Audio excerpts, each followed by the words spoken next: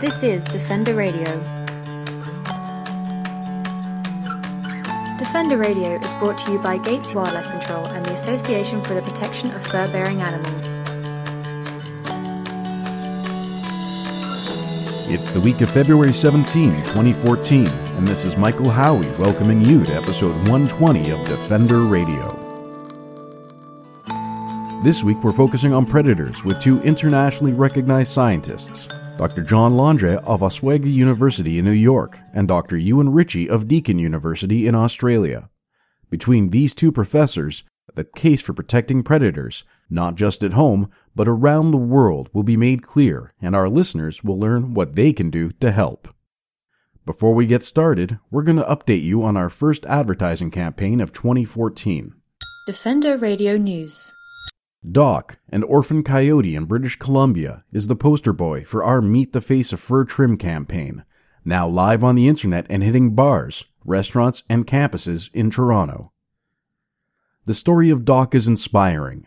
He was found at around 9 weeks old by a young boy and taken to Critter Care Wildlife Society, where he was reared with other coyote pups and eventually released into the wild. But the story of Doc is also frightening. He could well become the victim of a cruel leg hold, conibear, snare, or body-gripping trap. Every day, coyotes and other fur-bearing animals across Canada are brutally killed for their fur, which is most often used simply for fur trim. This is nothing more than a fashion accessory. Fur is not necessary. By sharing the story of Doc with an estimated 1.1 million Canadians, we believe the truth about fur trim will be realized. And with education comes compassion. With compassion comes change. To find out more about our campaigns, visit furbeardefenders.com. Defender Radio News. We know that protecting wildlife is important. We know that predators are of particular importance in protecting entire ecosystems. Yet governments are not acting on this knowledge. Now, an international cartel of scientists have published a paper that shows just how imperative it is that we protect predators.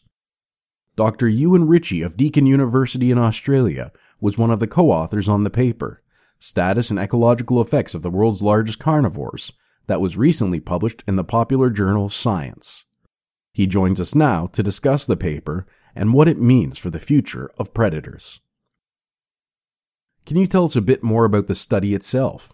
What were you looking at, and what was the methodology?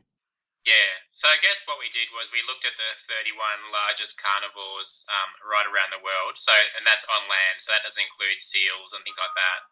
And that's any carnivore over 15 kilograms. And what we did was look at their distribution around the world and see how much they declined by. How much of their area is left in terms of where they used to occur. So what's their conservation status according to the IUCN? And we also then examined, I guess, where we have information, what the ecological role of these species are. So obviously you're aware that, the vast majority of these species, so 75% of these species are declining. And so the question, of course, is, well, if they are declining, what's the consequence of that? What would you, at this point, say the potential consequences are? Yeah, well, there's a lot, is the short answer. So there's a whole range of things that happen. I mean, and I guess the sort of take-home message is that wherever we've looked, where a top predator or a top carnivore, if you like, has declined, there's been a dramatic effect on the ecosystem that it occurs in. So a couple of the typical things that happen is that when you lose a top carnivore, you get a lot more herbivores in that same system. So you can think about things like elk, of course, in Yellowstone, increasing dramatically in the absence of wolves, and that having a big effect on vegetation. But we also see similar things like that in Australia with dingoes. So wherever you lose dingoes, you get a lot more kangaroos, you get a lot more wild pigs. That's feral pigs, not actually boar. Wild goats, feral goats, and they have big impacts on vegetation. The other really interesting one is actually the release, what's called mesopredator release. That just means smaller predators actually increasing in numbers when the top predator declines. And we see that as well. So if you look at Africa as an example, when you lose top predators like lions and leopards, we've seen a huge increase in things like baboons. And that's had a whole range of impacts, including actually attacks on people's plantations where they grow their food, and children then having to stay home to help their parents actually defend their crops. So it has an impact on education. So that's really quite interesting. In Europe, we've seen when we've lost lynx and wolves, we've seen an increase in red foxes. And when those smaller predators often increase, they actually eat a lot more of the other, even smaller species. So think about things like, birds, small mammals like rodents, reptiles. So they're really vulnerable, and you often see quite dramatic impacts on biodiversity. So, but if you look at, say, in the marine system, with sea otters, if you lose sea otters, you see more sea urchins and you see less seaweed, and that's really interesting because not only does that impact the fish species, but it actually has an impact on climate change because kelp forests grow rapidly and they can fix a lot of carbon. So by losing sea otters, we're actually making the impacts of climate change worse. In Canada, we've largely got wolves, cougars, and lynx being our apex predators, but as a result, we have a number of coyotes, which are our mesopredators, spreading across the continent. The solution put forward by governments and lobbyists is to hunt the coyotes, but their numbers actually rebound even higher as a result of hunting. How do we find an answer to something like that when we have such a huge decline of apex predators ongoing? Yeah, look, that's a really good question, and we see exactly the same problem in Australia. So,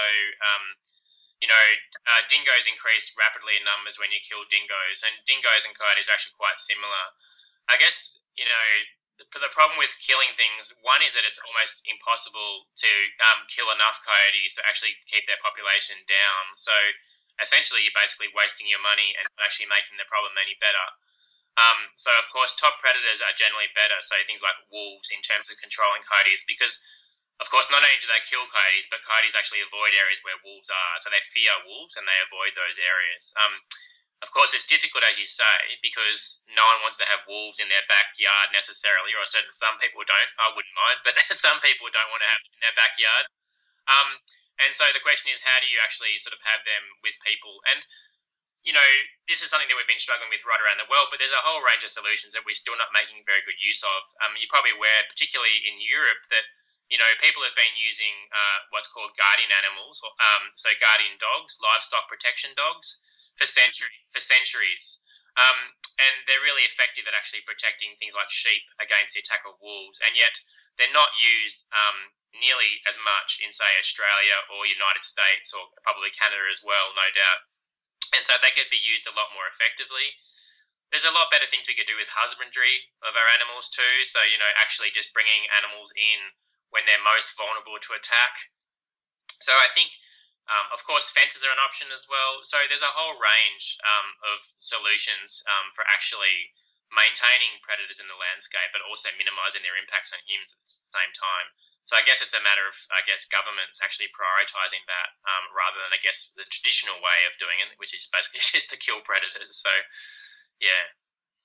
We've seen in Yellowstone National Park the drastic and quick changes that reintroducing wolves brought. Is that something government should be looking at as an investment? Yeah, absolutely, because we now know that, top predators deliver a whole range of ecosystem services that were unappreciated. So, of course, the carbon sequestration is one of them. But, pest management is another. I mean, hundreds of millions of dollars are spent around the world controlling things like rabbits, red foxes, feral cats, and it's often ineffective. But predators are doing these things 24 hours a day, 7 days a week, and they do them for free. And they usually do them far more effectively than we do. So there's a whole, group of people, including people, of course, in this paper, that are really pushing for restoring top predators back to the landscape, not just because it's a nice idea, but also because it actually is a practical idea and it'll actually provide managers a more long-term effective solution for maintaining ecosystems, because, essentially they're doing the role for us, the role that they've been doing for millennia, and they do it far more effectively than we ever can. So you probably heard about the idea of rewilding, and people like George Monbiot have been promoting this, and others, of course, as well. And so I think that's kind of the new frontier for conservation, and particularly in larger landscapes, is to actually try and let nature take care of itself to a degree rather than constantly intervening and often making things worse. When we've got scientists like yourself, your colleagues, and many others who are starting to get more and more vocal about this message, What can average people do to get involved in promoting your work and the importance of it? It's probably a little cliche, but I think it's about education and about talking to people. So I think, we have the knowledge now about what predators do and how important they are. So I think it's about, as much as anything, sharing that knowledge, and, whether it's about writing to your local politician and actually making them aware of why they maybe shouldn't kill sharks in Australia, as an example.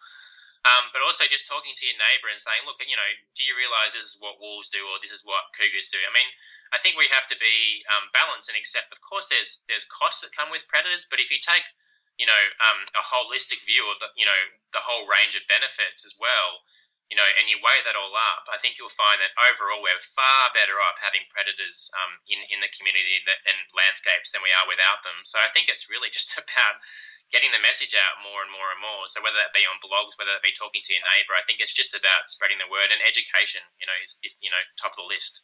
Get more information about this study and Professor Ewan Ritchie by following the links on this week's Defender Radio blog. It's time now to hear from our friend, Brad Gates. Wild in the City with Brad Gates of Gates Wildlife Control. It took you years to develop your methods, and they're now recognized as the best in humane wildlife removal. You've also played a strong role in advocating for better conditions for workers, wildlife, and consumers in your industry. Looking back to when you first started, do you think you'd believe that all of this would happen for you? No, not at all. When I attended Guelph University, I often dreamt about one day running my own business doing wildlife control.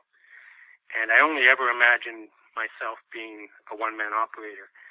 But over the years, slowly, I started to recognize that there was a growing demand for humane wildlife control.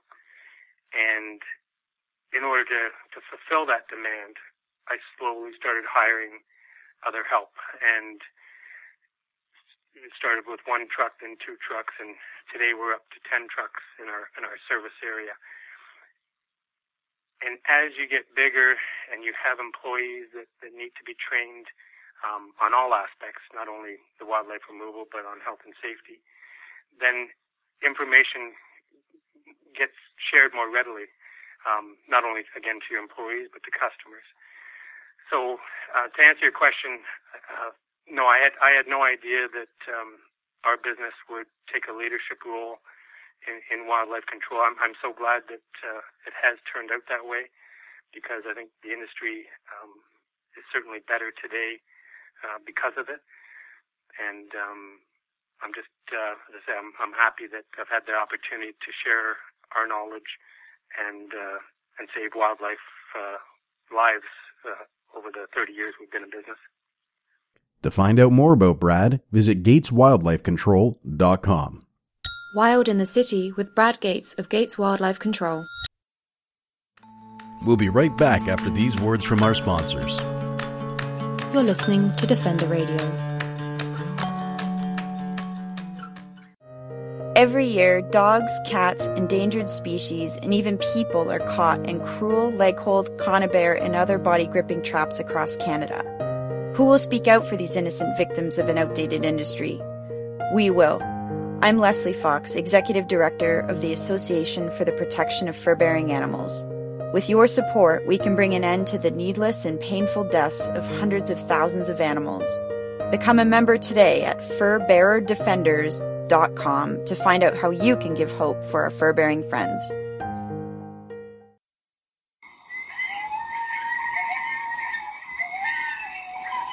Have you ever heard a coyote sing? Did you know that coyotes are also called North America's song dogs? They communicate through unique howls, yips, and barks. At Coyote Watch Canada, we're committed to fostering peaceful coexistence for communities and their wildlife neighbors by building compassionate wildlife communities, one community at a time. Please visit us at coyotewatchcanada.com for more information and tips about this amazing keystone species. I am Brad Gates, owner of Gates Wildlife Control. Do you have raccoons or squirrels living in your attic? Did you know that the hole in your roof is letting water in, your insulation is being ruined, and they could be chewing on your electrical wiring? Protect your biggest investment. We will come to your house and provide you with a no-obligation free estimate. Please visit our website at gateswildlifecontrol.com or dial 416-750-9453. This is Defender Radio. Dr. John Landra of Oswego University in New York is one of America's leading experts on cougars. The wildlife biologist has written dozens of studies on cougars, their social structures, and their interactions with humans, and recently penned an essay for the Mountain Lion Foundation titled Who Owns the Wildlife? Dr. Landra joins Defender Radio to discuss this subject and what it means for the future of cougars and other predators in North America. You're a wildlife biologist who specializes in cougars. Tell me a bit more about what you do. Okay, well, a little bit about my background. I grew up in the Midwest in Wisconsin, and started going to the university there, and then eventually got was interested in wildlife because I came from a rural background, and so I drifted into ecology and eventually conservation biology. I got my PhD out in Idaho, where I worked with coyotes, which were one of the first predators I worked with. And then from there, a variety of different positions. And in 1986, I started working with cougars in Idaho, and studied there for 16 years, studying various aspects of their biology and ecology and their interaction with their prey. And that turned out to be, so far, still the longest study on cougars to date. From there, I started doing some work in Mexico, where I worked with a variety of different predators, some with cougars, with bobcats, with coyotes, and also did some work with the captive Mexican wolf population that the institute that I worked for had. And so I've come from I have a long career in working with carnivores, and specifically with cougars is the major one, but I do have a lot of experience in others. And that's basically my background in terms of my how I got to where I am. Now I got to where I am is because we moved up from Mexico in 2008, primarily for educational opportunities for my daughter, and they offered a position to my wife here in upstate New York, and so that's where we are right now. In your essay, you ask the question, if hunters make up about 5% of Americans and 16% are against hunting, what about the 79%? How do we interpret that data? Well, interpreting it, obviously, hunting, well, even under the best of times, you figure not everyone hunted. And if half of the population were females, which didn't hunt, it's always been less than 50% of the population that hunted, even in colonial times. It was at that time it was the market hunters that did the hunting, and so although we look at in the U.S. we look at this hunting tradition as something that seems to have been done by everyone, it really wasn't. It was done by the people who first of all needed to, and then the people who wanted to, and the people who could make money off of it. And moving into modern society, we obviously see that we need less and less reason to hunt wildlife. The only thing that keeps it going is this idea of our hunting heritage, and few and fewer people buy into that.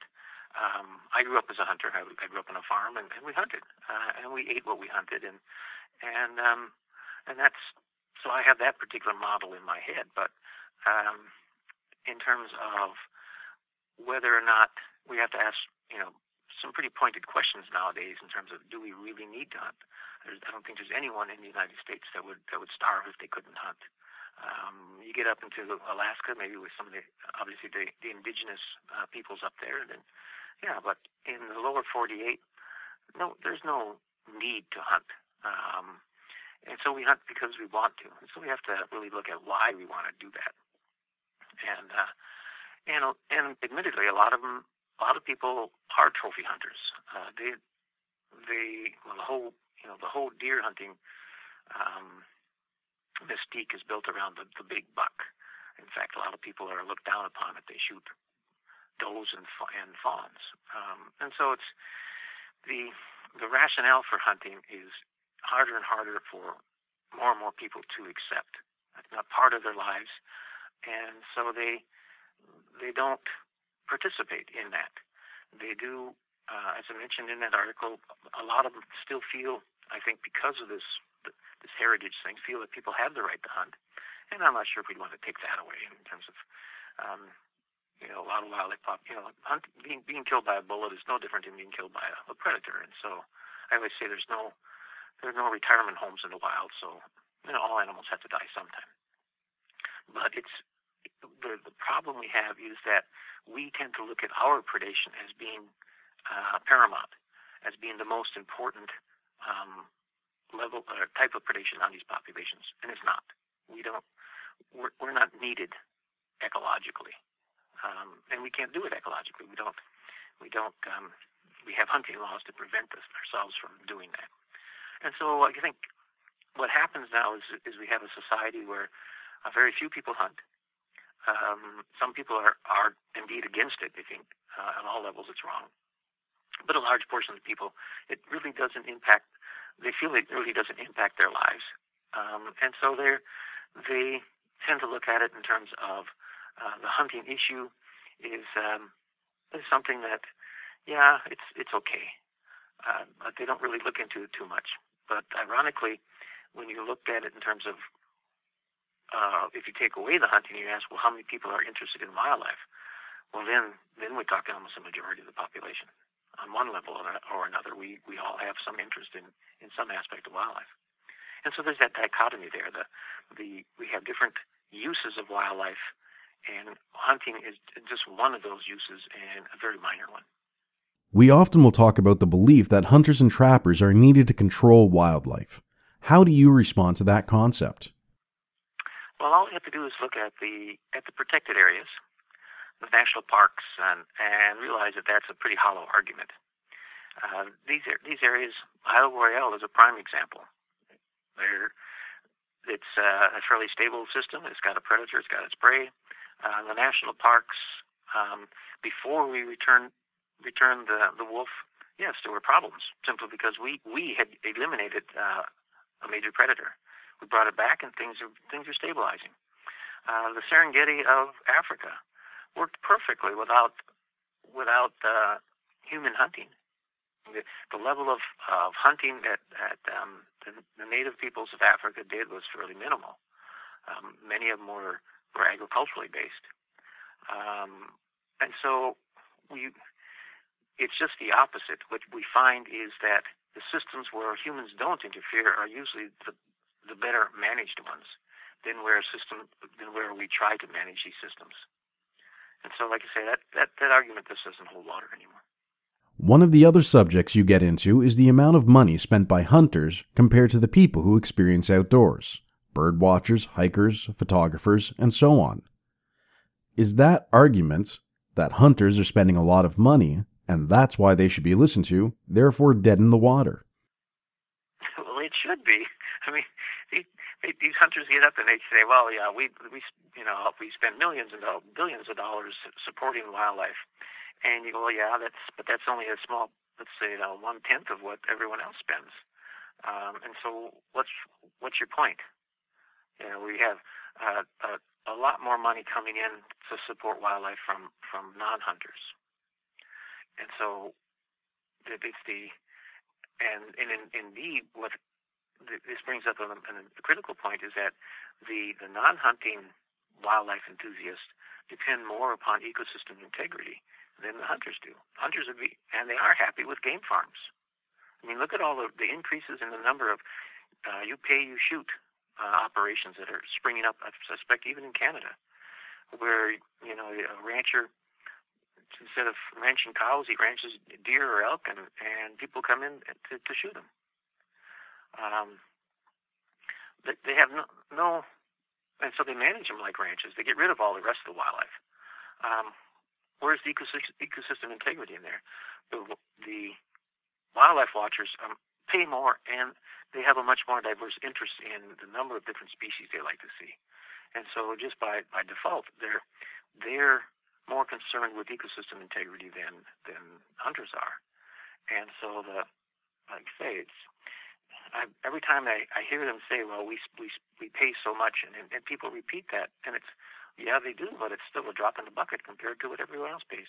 Even like here, like I mentioned in my article, just the federal budget alone to support national parks, the Wildlife Service, the Fish and Wildlife Service, the forestry, all of that can be counted toward the same way, counted toward habitat protection as these hunters want their measly millions of dollars counted toward.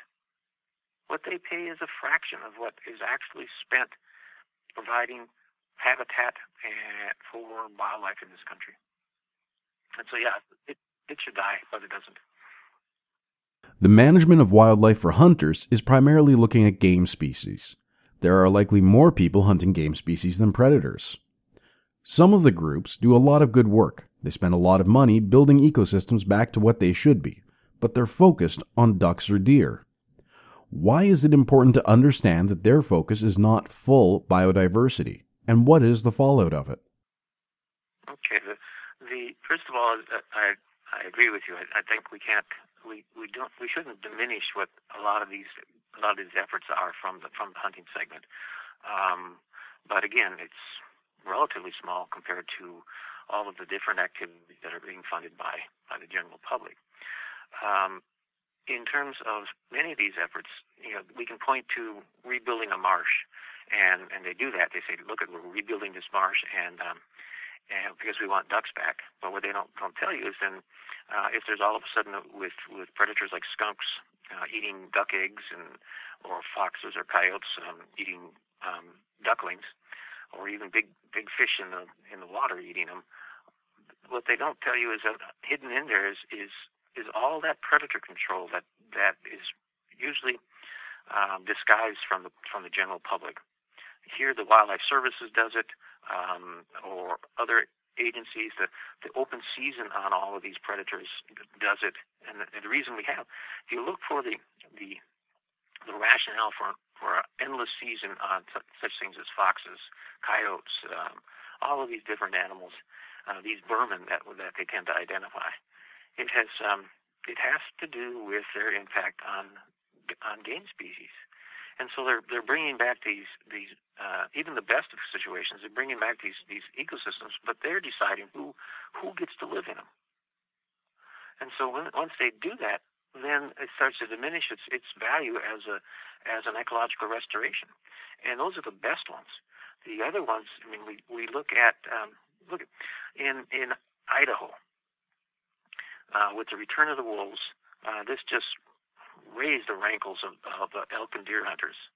And Idaho was planning on, the Fish and Game Department of Idaho was planning on paying a sharpshooter to go into a federal wilderness area to kill wolves.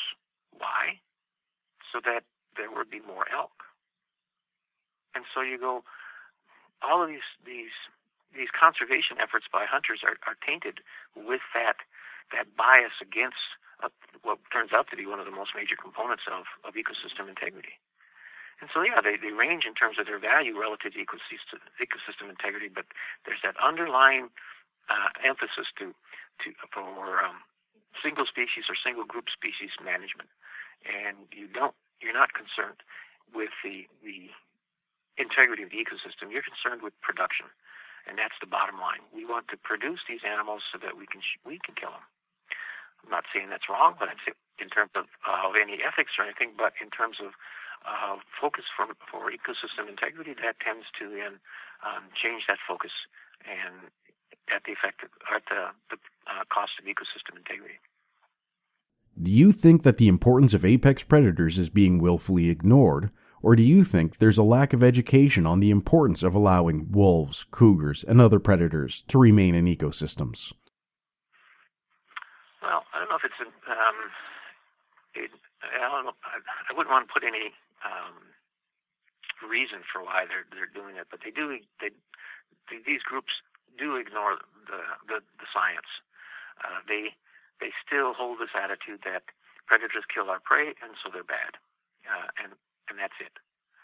They tend to talk, well, yeah, okay, we can keep them on the landscape if you want, but obviously at lower than ecologically effective levels. That is, they can be ruminants, but they can't be participants in ecosystem processes. Because if they're participants in ecosystem processes, then obviously it's potentially at the expense of the prey species that hunters would like. I say potentially because when we look at the other prime example of all of this is Isle Royale. It has one of the highest moose densities in the world, and it's not hunted. And so, but it has wolves. And so when we look at that, we can say, well, geez, you can have both. You can have some hunting by humans, and you can have a viable wolf population or viable predator populations. And so I think for them to get their message across to their constituents, they have to talk more game in the bag, because that's what the hunters understand. They don't want to take their thousands of dollars of equipment out into the field and come back empty-handed. The hunting industry won't allow that, and I think that's one of the biggest problems is our hunting industry. It's obviously a multi-million, maybe multi-billion-dollar industry that's geared toward success, because they can't sell this equipment if people don't come back from the field successful.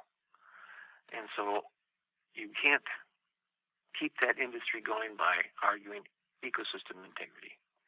And so you can't, it's the whole thing of you have to pick a button issue. And the button issue here is, well, predators kill our prey, and thus they're bad. We don't want to complicate that button issue by talking about such things as ecosystem integrity and how predators are essential to that in terms of ecosystems. And I think a lot of they've been exposed to the science, but they just don't accept it because it doesn't fit their paradigm. You advocate for the rewilding of cougars, and I would imagine many other predatory species as well. What happens if we don't start looking at true biodiversity and fully integrated ecosystems, and we don't allow these predators to return to their proper roles in the wild? Well, I think the appropriate question is what happens if we don't, is what is happening, because we haven't. And it is happening. Article after article, scientific article after scientific article keeps coming out about how in the eastern forest, the deer are just are bringing ecosystem processes to a standstill. They're eating up the seedlings, and so we don't see regermination of the forest occurring. Even in the commercial areas, they complain. They put these trees out, and the deer eat them, and so that it actually becomes an economic concern to them that they can't reforest these areas so that they can eventually harvest them again. And so what we're seeing across the ecosystem in the east, with the lack of both wolves and cougars, is that it's ecosystem deterioration. It's happening, and it's beginning to have major effects on a variety of different aspects. One of the things that I find interesting is that the ginseng industry in the southeast is suffering simply because the deer get to the ginseng before the people do. And ginseng is one of those herbs that's supposedly a cure-all for a bunch of stuff. And so we're seeing these impacts already. How far it will go, one has to ask the question: what will happen if the wind trees die and that there aren't trees to replace them? What will the forest look like as these forests age? The other thing we're seeing is a major loss in a variety of different forest species. There was a big concern about migratory birds, and we were pointing fingers to the south, and the south was pointing fingers to us in terms of who was responsible for the decline in many of these songbirds. Well, if we look at what's happening to the forest understory because of the presence of deer, many of these are ground nesting birds. They have no cover and they disappear. My guess is that the New England cottontail, which is threatened or endangered now in New England, is suffering simply because of that. There's not enough underground cover being established because the deer are keeping these areas barren of this undergrowth. And so they have no place to hide and no place to raise their young. The other thing is invasive species. We're seeing all kinds of invasive species taking over simply because they're the ones that the deer don't eat. And so I think we're seeing it happen before our very eyes now. And that's why we feel that it's critical to get the message out that indeed we do need to rewild the East. There's room for them, and for the integrity of the ecosystem, we need to really look into bringing these animals back. To find out more about Dr. Landry, follow the links on this week's Defender Radio blog. That's the show for this week. I'd like to thank Brad Gates of Gates Wildlife Control for his ongoing support, as well as our guests for taking the time to join us for this week's episode. To learn more about any of the experts you heard today, check out the Defender Radio blog at furbeardefenders.com. Until next time, this is Michael Howie for Defender Radio, reminding you to stay informed and stay strong.